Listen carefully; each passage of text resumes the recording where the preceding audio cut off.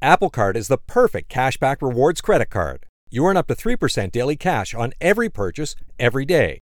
Visit apple.co/card calculator to see how much you can earn. Apple Card issued by Goldman Sachs Bank USA, Salt Lake City branch. Subject to credit approval. Terms apply.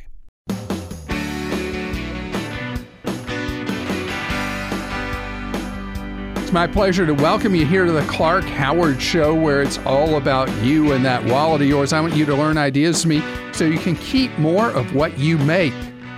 Coming up in today's Clarkrageous moment, it is just a weird story about a woman's purse and all the things that have followed from one woman's purse being damaged by a bottle of wine. And coming up later, I have talked to you about eBuyers. I got questions repeatedly about eBuyers. These are organizations that buy your home based on an algorithm, and you move out based on your schedule. No showings, nothing like that. I'm going to tell you some new information about using an iBuyer to sell your home. So our main website's clark.com. And as we get steadily closer to the key shopping week of Christmas, I want to tell you we are on the job at clarkdeals.com. We have the Clark Deals Daily newsletter. It's free. And we're going to make sure you know up to the second hot deals as they appear across the retail landscape in stores and online. So, do you know how much a mess it is with medicine, where it's the only industry in the United States where information that needs to be available on your medical history, medical health, is haphazard, almost never available? You think about most any other industry in the United States where we don't want people to be collecting deep data about us. It's done extremely efficiently usually, and the depth of information they have on us is shocking. But the medical industry has been a total failure at deep data and making sure that, let's say somebody comes in an ambulance not conscious. In the United States today, ridiculous as it is, the emergency room doctor or nurse cannot go on a database and find out what's been going on with you unless you were specifically treated in that hospital system, if that. So Project Nightingale, like, the nurse, anyway, is a huge effort going on with the second largest hospital system in the United States, with people across 21 states. It's a Catholic chain of 2,600 hospitals called Ascension.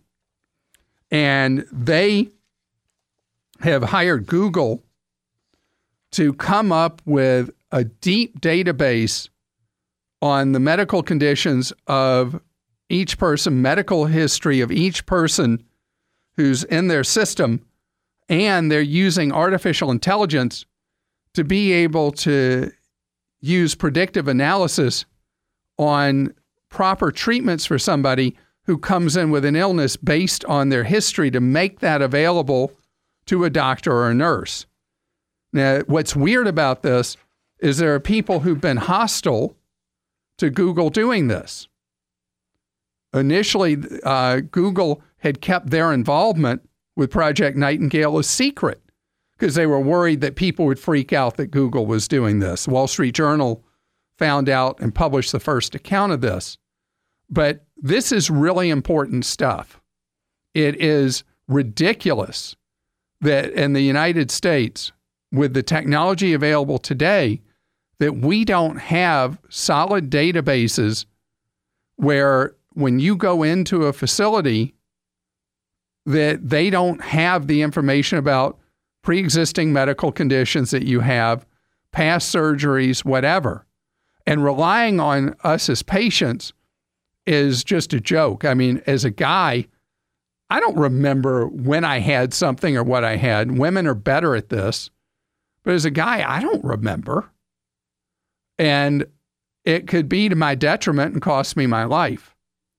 And so this is really, really important that Project Nightingale succeed and expand. And I know there's always the danger because medical accounts for roughly half of data breaches in the United States. But the data breaches in medicine overwhelmingly are people trying to do financial crimes because hospital systems have had such antiquated databases that criminals find them easy pickings, especially doctors' offices, to get in and get people's personal information. That's why you should never, never, never, not ever, under any circumstance, ever put your social security number on any medical form anywhere. Hospital, lab, surgery center, diagnostic center, doctor's office.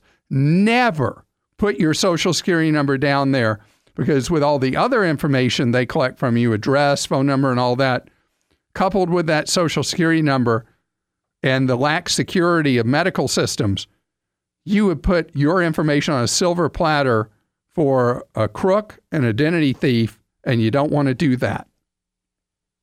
Gavin is with us on the Clark Howard Show. Hi, Gavin. Hey, Clark. Thanks for taking my call. Certainly, Gavin. You are a diligent saver for your future and have a question for me about that, I gather. Yes. I was looking at the options that I have for my Roth IRA, and I was wondering if it is unwise to invest in sector funds, which I understand can be more volatile if they have even if they have a 20 or even 30-year track record of producing very excellent returns. So sector funds are sometimes referred to as the halfway house between broad index funds and owning individual stocks. Mm-hmm. Because in a sector fund, you're buying, let's say, the oil industry, or you're buying technology companies, or you're buying Chinese companies, or you're buying a specific part of our economy or the world economy. So it is something that people will do to not create their returns, but to juice their returns. And there's an economic theory, an investment theory that originally was coined as core and explore. Is that a term you've heard before? Yes. So if you get the core, you do a broad stock market index, you do a broad international index, you do a broad bond fund, and for many people, having those three funds is plenty. If you want to go past and try to get a little more for your money with more risk, so it could boomerang on you, you could lose money, you could take a portion of the money you invest and go sector, which normally people would do somewhere between 10 and 25% of their money as sector investing if that was something they believed in. Okay. Yeah, and that seems reasonable. I also know you need to be aware of what's going on in that sector. For healthcare example, like you were saying, it has the cost of healthcare has increased so much in the last 20 years that it's not really a sustainable growth curve. And so that might not be a sector fund that you want to get into, since something has to change with healthcare. Right. And, but the funny thing with healthcare is people have been saying that for 20 years, that the healthcare curve has to bend. And it's just now becoming something that it could be a defining moment in next year's elections, is what individual candidates in each party propose to do about runaway healthcare costs. So, the industry has a bullseye on its back, and there's going to be, at some point, some method, either economic or political rationing, that will attack healthcare costs. And so you're exactly right. You can't look back at what's happened with healthcare and say, well, those huge gains are going to continue going forward. And another example is energy. You know, we're doing miraculous things in the United States with hydraulic fracking. And the amount of natural gas we've been able to produce, the amount of oil turning into fuels we've been able to produce. And the problem is we've been this enormous success with it, but so many of the companies that do it are losing money. Yeah. So that's why sector investing is always a minor portfolio placement instead of a major portfolio event. All right. Well, thanks for your advice, Clark. All right. Have a great day. And the most important thing, keep living on less than what you make and slap that money in that Roth IRA. Sheldon's with us on the Clark Howard Show. Hello, Sheldon. Hey, Clark. How are you? Appreciate your taking my call. Certainly. This isn't about sector funds, and I don't think this is perhaps too difficult, but let me just give you a little background. I'm going to be flying over to Southeast Asia next March, flying to Beijing, and then subsequently taking a cruise out of Singapore. And what I have found is that, without mentioning any of the airlines in particular, the travel between Beijing and Singapore, I have found one-way tickets for 50 to 60% higher than taking the same trip, purchasing a round-trip fare. And a matter of fact, the one fare that I saw that happened to be $375, the same, different airline, but the same time of a flight from Beijing to Singapore round trip is $220. So I don't know if this is a scam.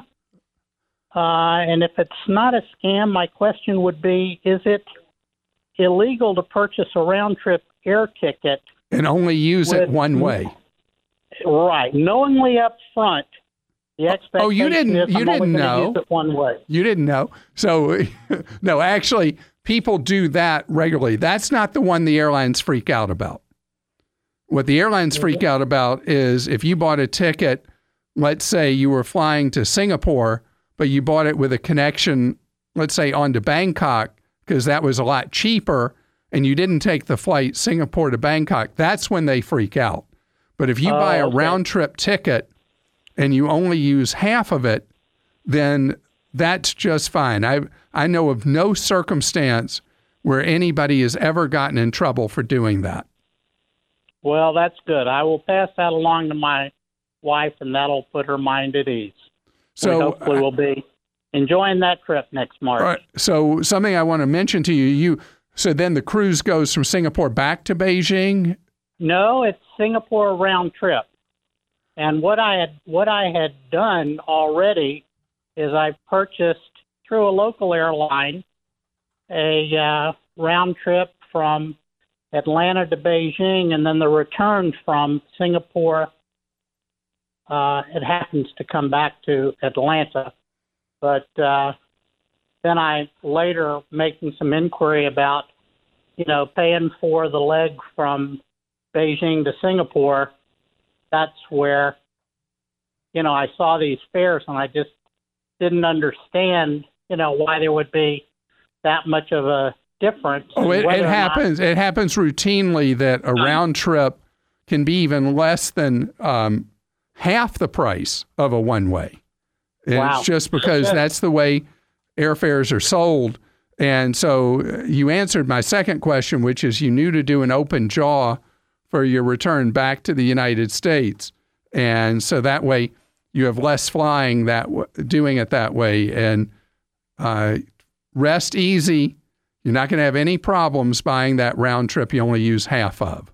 Apple Card is the perfect cashback rewards credit card. You earn up to 3% daily cash on every purchase every day. That's 3% on your favorite products at Apple, 2% on all other Apple Card with Apple Pay purchases, and 1% on anything you buy with your titanium Apple Card or virtual card number. Visit apple.co/card calculator to see how much you can earn. Apple Card issued by Goldman Sachs Bank USA, Salt Lake City branch. Subject to credit approval. Terms apply. Today's Clarkrageous moment just has so many elements to it. I don't even know where to start. And if you've heard this story, you probably will shake your head the second I start talking about it. So a woman was at an exclusive country club called the Alpine Country Club. So exclusive, I've never heard of it. It's in the tri-state area. You don't know what that is. That's New Jersey, New York, and Connecticut. So anyway, she's at this exclusive country club having dinner, and a waiter accidentally spills wine on her purse. So the woman sues the country club for the spill on her purse. The country club then in turn sues the waiter who spilled the wine. Why such a big fuss? The purse was $30,000. So wait a minute. You can go buy an entry-level luxury car, brand new, for what this woman paid for a purse that one of my staffers had to tell me how to say it. Joel, do you remember how they said to say this? Hermes? I think Hermes. Something like that. Whatever that is. It was something called the Hermes Kelly bag, I think is the deal. But, I mean, come on. If you are crazy enough to spend $30,000 on a purse and you take it out and you don't have it in some kind of spill-proof bag to protect it, well, that's on you, not on the poor waiter. And what in the world is going on here with all what rich people problems? The woman suing the country club that then sues the waiter. Where's the waiter going to come up with $30,000? Seriously. I mean, crazy. When I see the ads, I don't know anything about fashion, but there are purses you can buy for $10. What could make a purse worth $30,000? That seems Clarkrageous to me. First, the bad news. SAP Business AI won't help you generate cubist versions of your family's holiday photos. But it will help you understand which supplier is best to help you roll out your plant-based packaging in Southeast Asia. Identify the training your junior project manager needs to rise up the ranks, and automate repetitive tasks while you focus on big innovations. So you can be ready for the next opportunity. Revolutionary technology, real-world results. That's SAP Business AI. Thanks for taking time out of your day to join us here on the Clark Howard Show, where it's about you learning ways to save more and spend less. And don't let anyone ever rip you off. Clark.com is our main site. Clark Deals is our bargain site. And I got to tell you, we got deals galore for you. We're posting hour by hour for your Christmas shopping pleasure. So I shared with you back in the summer about selling an investment property of mine through what's known as an iBuyer.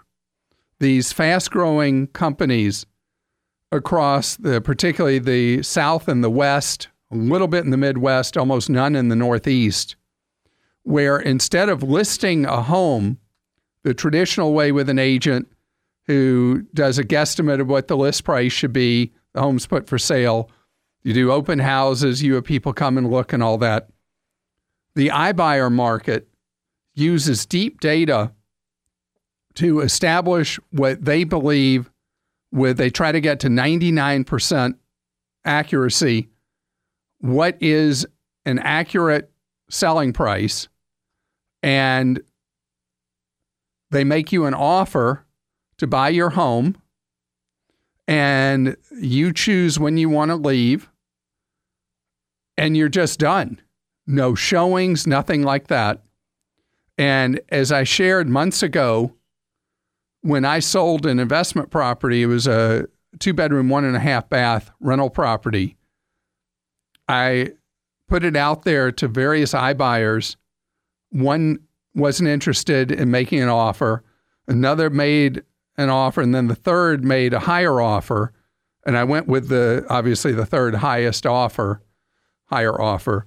And the property, based on their algorithm, they came up with a price. I was comfortable with that price. There were some repairs and updates they wanted done to the place that I agreed to, and they front the money for that, and then they get that money back at the closing. They got the work done in days because they have their own staff of people that do the minor repairs and the cosmetic stuff. And bam, it was on the market in just days once I accepted it, and went under contract that same day. So the question I've been asked over and over again since I said that, and I said at the time when I talked about it on the air, and I didn't name the company because I was worried that that maybe this was an unusual silver plate kind of experience I was getting.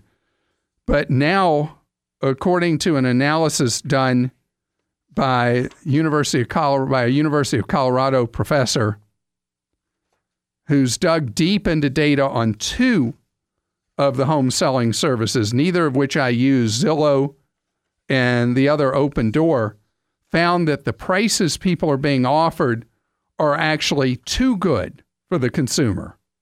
That these companies, after their expenses and what they're able to sell a property for, that there's no way they could be making money. Zillow said that they are not making a profit on these homes. And they said that they're not actually trying to make a profit, which sounds really dumb to me. But anyway, I was very comfortable with the offers I received. Even the lower one, I thought was a very reasonable offer. And it worked out really well for me. It doesn't mean every time. But what I did learn is how important it is for you to get offers from multiple companies. There's going to be a shakeout. But right now there are several of these. There's Knock, Opendoor, OfferPad, Zillow, and a few other smaller ones that are operating, depending on the company, in dozens of cities or a dozen cities or whatever. So you have to go to the websites and see if you have a home you're trying to sell, if they're selling in your area, and then they have their criteria where they decide whether or not they have the data to support making an offer on your home. If they don't have the data, they won't make an offer. And so as a general rule of thumb, none of them have any interest in the top 20% of a market, top 20% price point in a market, because it's too hard for them to come up with good historical data and set a price where they don't get clobbered, that they'll pay you, because then they got to turn around and sell it themselves. Second, they're not interested in the low end of the market because it's also volatile. So they do the great middle of the market, which is roughly probably about 70% of homes in an area that they serve. And so it's not a real test.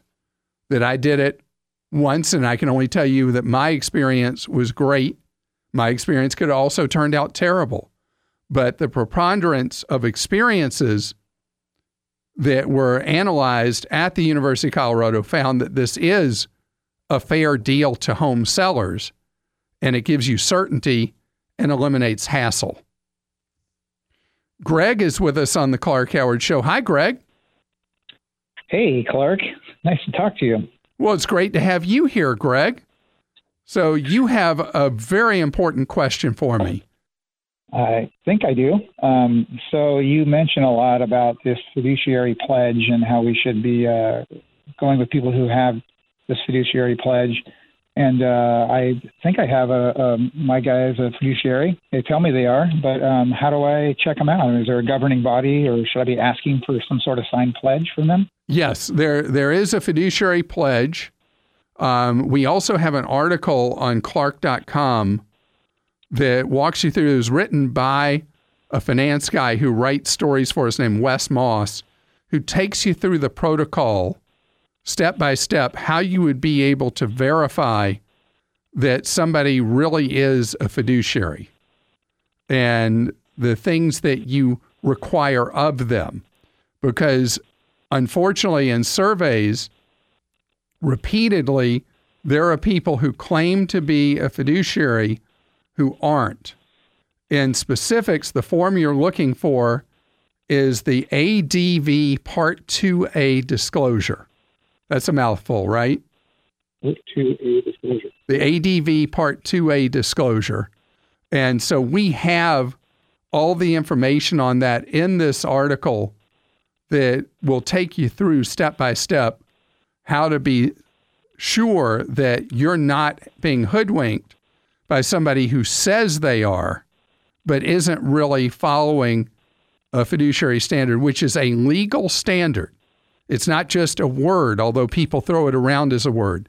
It is a legal standard where they have to put your interests first.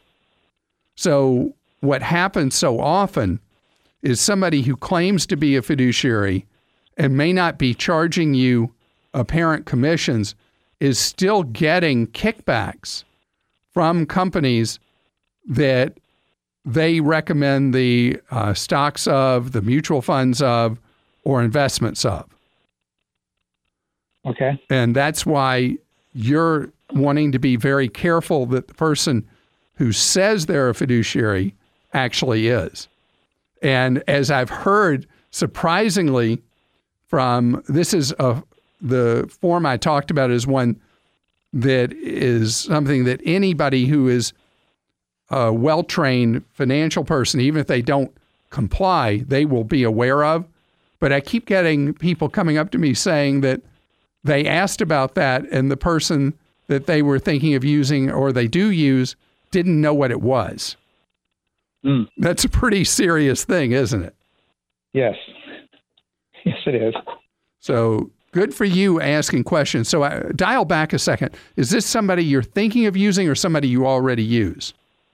Somebody I already use because they said they were a fiduciary. And do they charge you any commissions or they charge you a flat 1%? They charged me a flat 0.9%. 0.9. Oh, so you're getting a discount on the 1%. So it would improve the odds if you're paying roughly around 1%, which I'll call it in your case, that they are not getting kickbacks, that they are not doing things that are not in your best interest, but it doesn't mean that for certain. And that's why taking them through the protocol is a good idea. Will do. Thank you, Clark. Really appreciate it. All right. Best to you. And I got to congratulate you, even though I've had people ask me about this off the air in the way you did. I've never had anybody ask me on the show exactly like you did. And that's very thoughtful, the way you asked about this question. Betty's with us on the Clark Howard Show. Hi, Betty. Hi. Hi, Clark Howard. I'm so excited to talk to you. Well, that is so kind of you. I mean, I've liked you since the first time I heard your voice on the radio. Wow. Well, you know, I'm 32 years in now. Wow. So it's been a long time. Yeah, well, I'm 75 years old. Okay. So I've heard you from the beginning. Wow. All right. Well, how can I be of service to you today? Well, it's been years since I've had a microwave problem, but this microwave just died. The light works, the timer works, but it doesn't heat. So I started looking for how online, and all I would find would be you could get them from like $150 to over $1,000.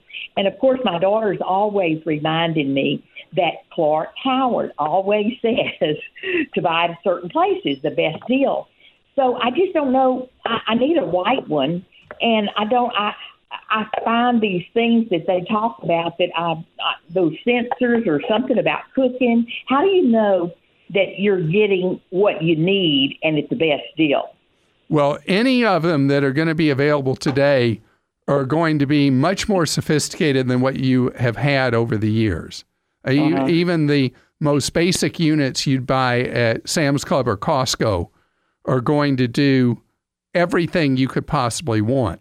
So it really comes down with a microwave to finding one in the size that's appropriate for what you want to heat up.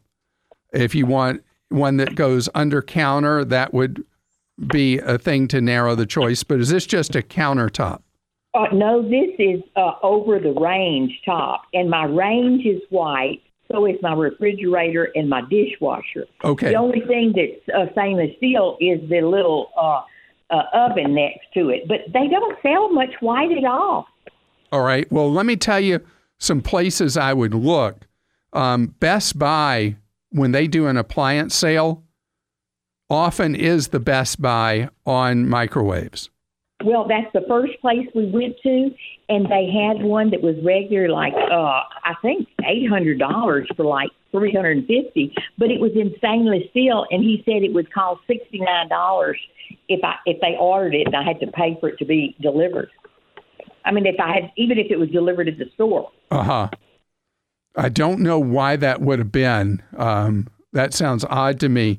So, how much time do you spend searching online?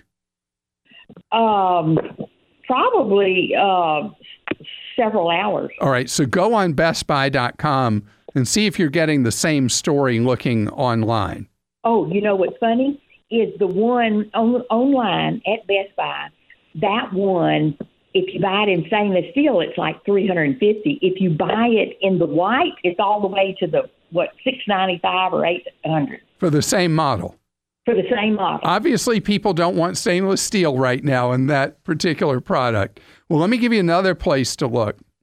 Okay. On eBay, which you might not think of for appliances, eBay is a great place to look for clearance deals on appliances. Oh. And there's a daily deals section on eBay that you just go to ebay.com/deals. And eBay has become a big source for kitchen appliances. Oh, well, they're all like new? Well, they'll tell you if they're not. They'll tell you if they're scratch and dent. But often it'll be one that's either a manufacturer or a distributor trying to unload unsold inventory, or a retailer trying to get rid of inventory.